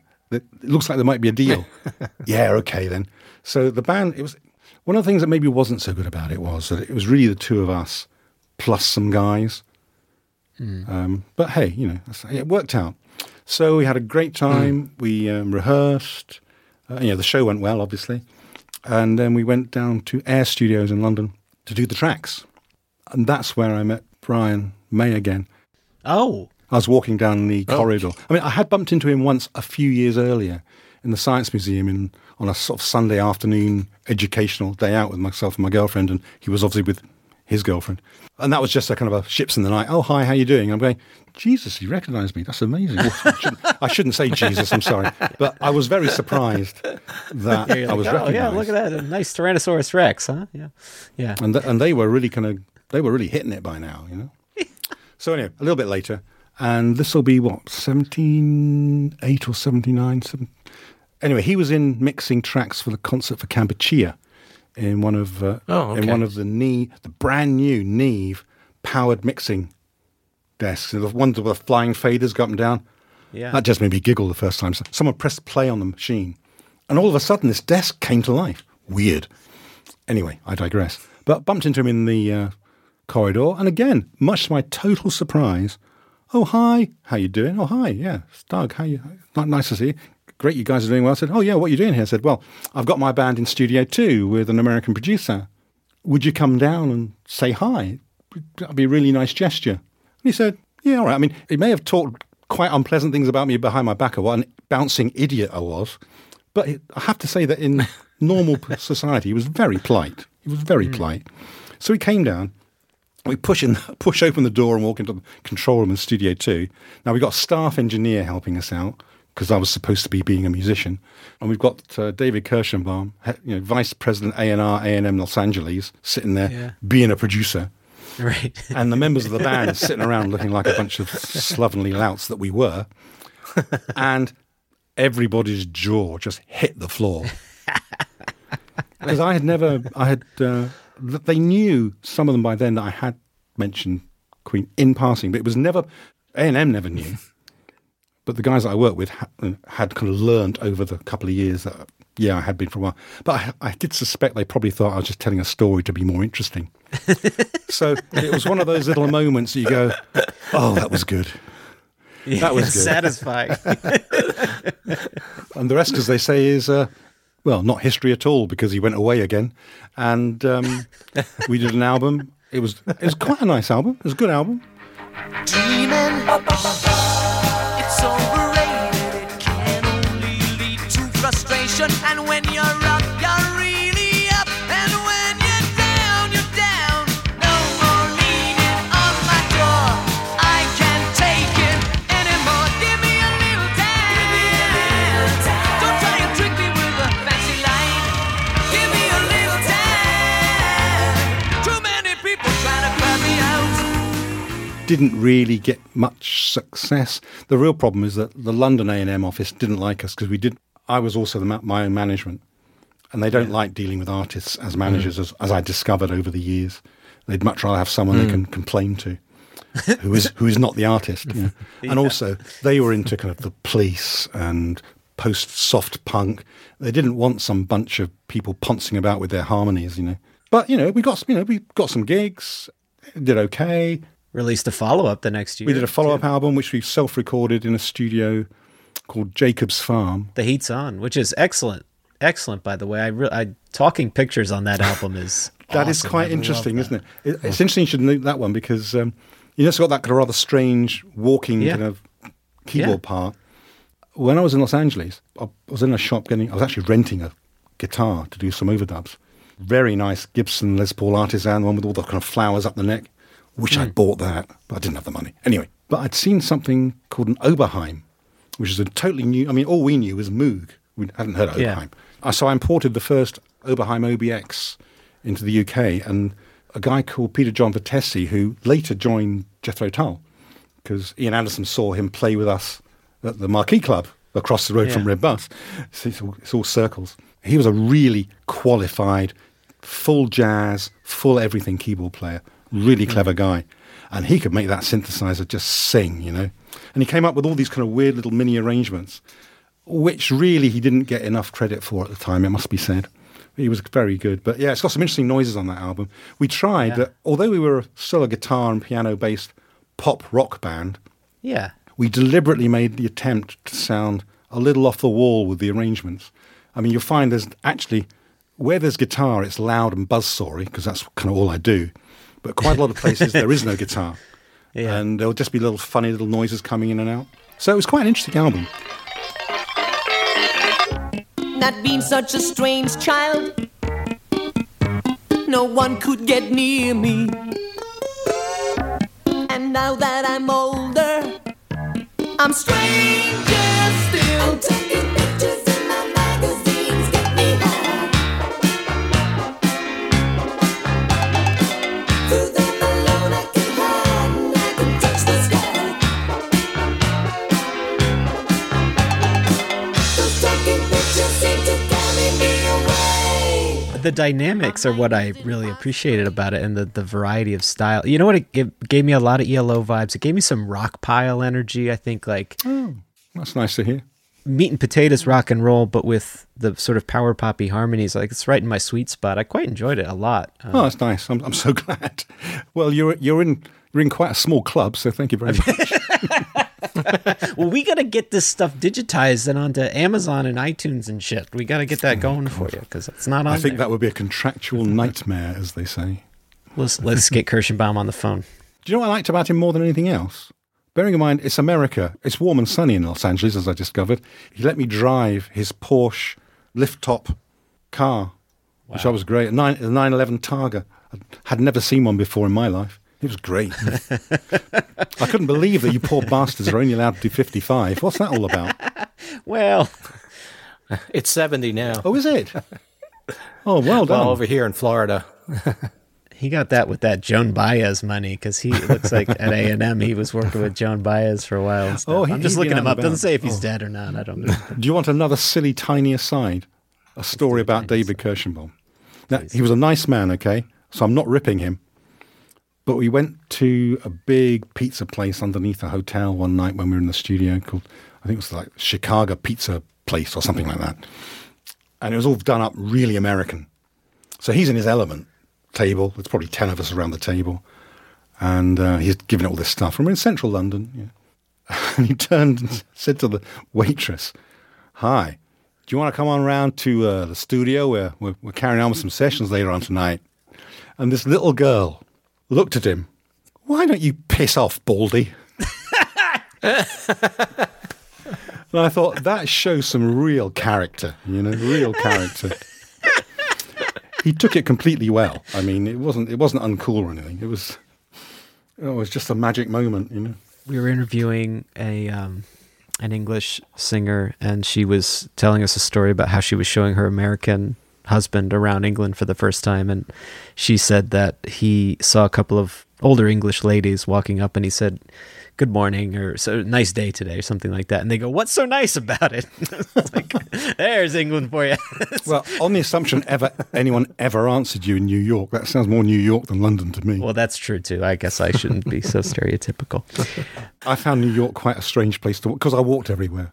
And one night I was staying at a place called the Mayflower at the bottom end of Central Park, and it was winter, so all the twinkly lights were in the trees. And I walked out, and there were these two white flashes in the distant trees, and a blam, blam sound.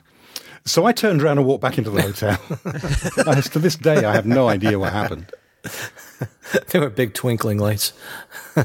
I think someone was killed. I think someone was I suspect dead. there may have been foul play. Yeah. There's I suspect foul play.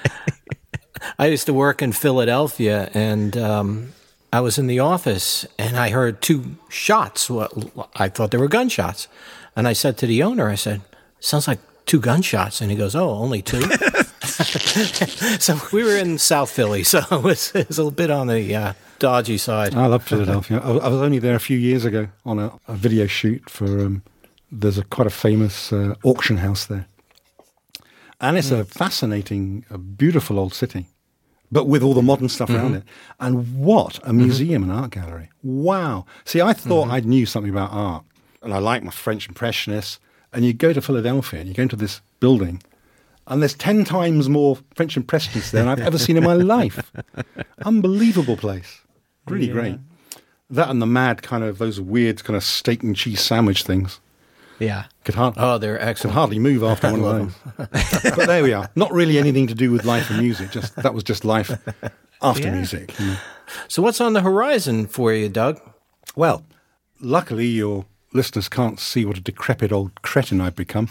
So I'm quite old now. So I'm kind of soft retiring out of video work, which I've kind of done enough. I mean, I still do odd projects for people because I've built a small studio in my garden. So it's got all the video gear in it. But the nice thing about video gear is, hey, guess what, guys? It's the same gear you used to make music. Way! So one half of the room looks kind of a bit professional video, and the other half is just full of all my instruments, everything I've collected. And I come out here and I pretend to be 25 again. And so I just do odd covers. I'll do little play-ins for people, do almost anything. Sort of last Queen-related thing is I got found and got asked to do a couple of pages for a book, and I did. And then the fan club said, well, could you come and do a talk? We're always trying to find people with anything to do with Queen at all, no matter how big or little or whatever. Yeah, sure, okay. So that was about 6 years ago, and so ever since then, again, because I don't like being in the audience, or I attend these things, but I provide video services. So I shoot all the tribute Queen acts and all the things that happen on stage and the interviews, and put them onto the big screens, and then give people the videos of it after the event. I generate all the kind of the links, like the flying logos and stuff, you know. Yeah. And as a result of that, because it was all cancelled because of COVID, because it should have been in last October, I produced a 3.5-hour virtual official International Queen convention, a fan club convention. That was so. So I get sent in. Another guy who works for the fan club is helping by gathering all the stuff. A guy called Andy Bacon, nice guy. And so I've got clips from Brian. I've got various artists who couldn't appear because it was cancelled, but will come next year. Yeah. Also, some clips I'd made from preceding years. We did a couple of silly little sing-alongs where I just do a bit with some of the other guys who work on the crew, just cover versions of like Crazy Little Thing Called Love, stuff. Yeah. But here's the weird thing is, so the real event, you get about 1,000 people. And we had over 15,000 people watch this thing from around the world. Wow. So that was kind of cool. Nice.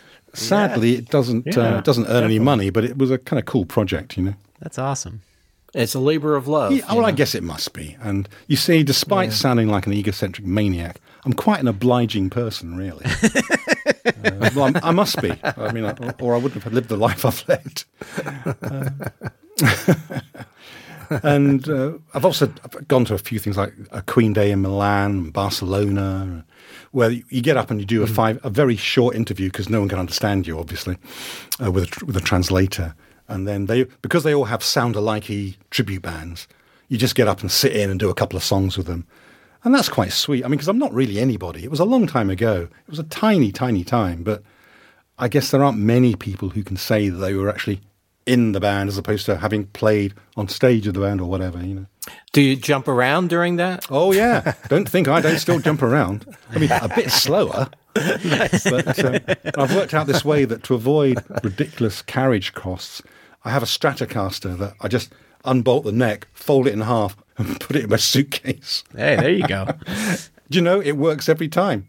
Fresh set of strings, you're off. Do you have the same guitar still from when you were 17? Oh, you know, I so wish that I did. I don't know what happened to Because it. those old instruments are worth a good buck now. Oh, this was not a posh instrument. okay. This was a German copy of a Telecaster bass that I then refurbished along with the help of a guitar maker that I knew.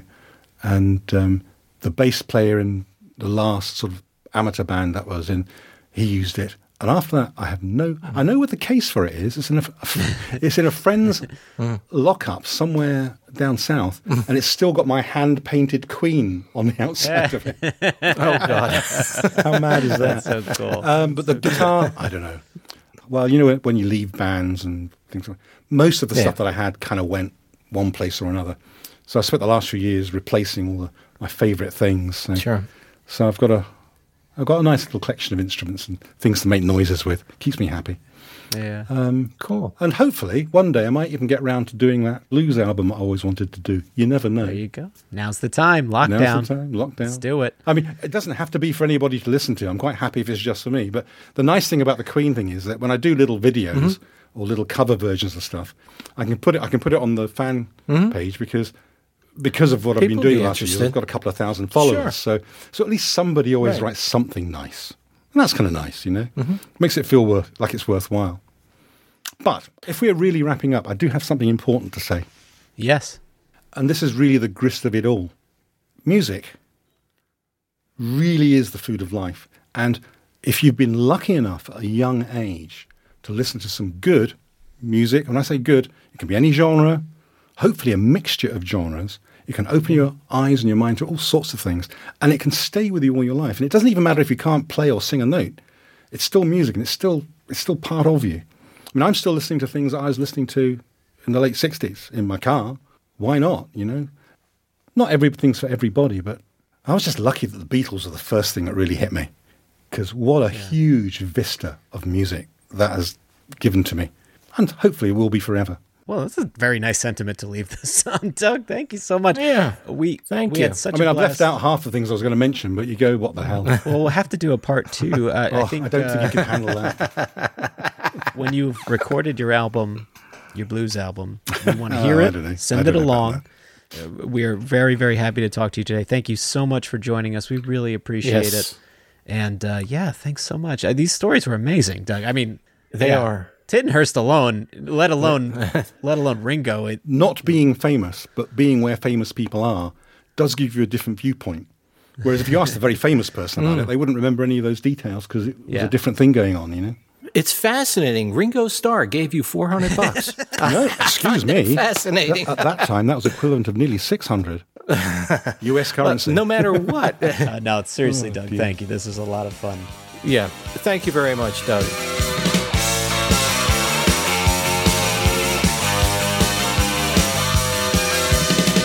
This situation bugs me. You've got to change your tune. The sparks will fly and you see. I can be harder if I need to be. You're holding out on me like we used to share our dreams. What's gonna be the answer? It's just no use if we can't work it out. The heat's on, my mind's gone. You're giving me a heart attack. I know exactly what you're at. The heat's on, your game's blown. I can't afford to check it, but I need enough to wreck it. The heat is on.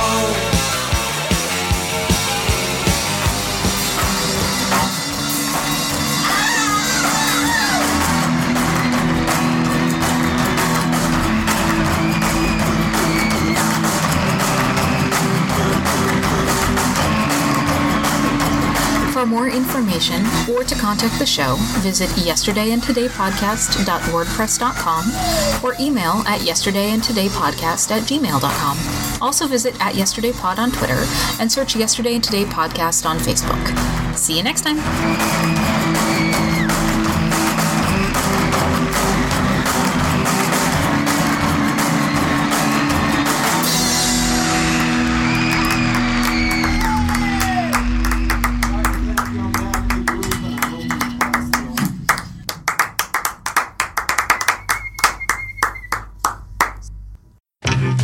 I'm Paul Kaminsky. I'm James Kaminsky. And I'm Wayne Kaminsky. And we bring you the Kaminsky family of podcasts, Yesterday and Today, and the Third Men podcast. You might know me from one of those dumb voices I do, or my dad from his better show than ours.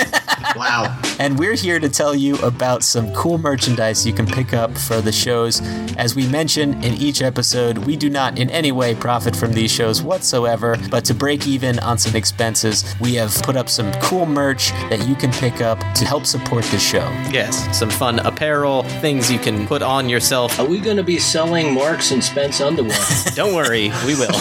You can head to our social media pages. That's facebook.com/yesterdayandtodaypodcast or facebook.com/thirdmen. Or you could head to society6.com/Kaminsky Family Podcast. That's society6.com/KAMINSKI Family Podcasts. Yeah, keep our lights on. I'm in the dark. Dad, any words of wisdom? Hello? The lights just went out.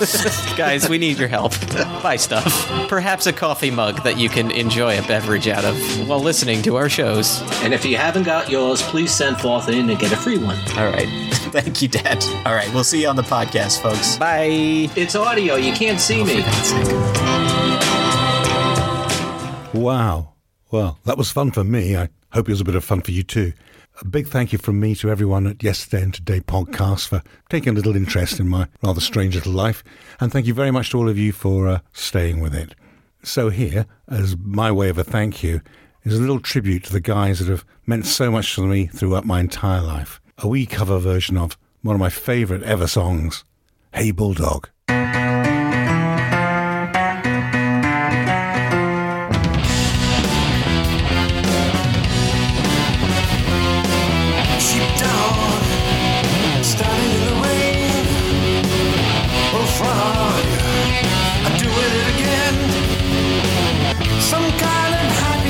Is measured out in miles. What makes you think you're something special when you smile? Childlike, no one understands. A jackknife in your sweaty hands. Some kind of innocence is measured out in years. You don't know what it's like to listen to your fears. You can talk to me. Talk to me. You can't talk to me. If you love me, you can talk to me.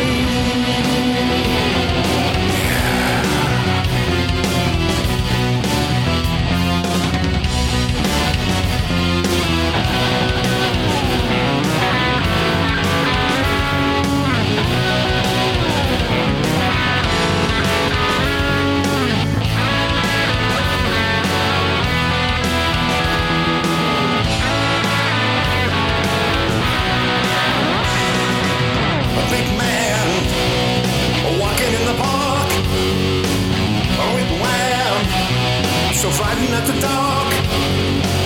Some kind of solitude is measured out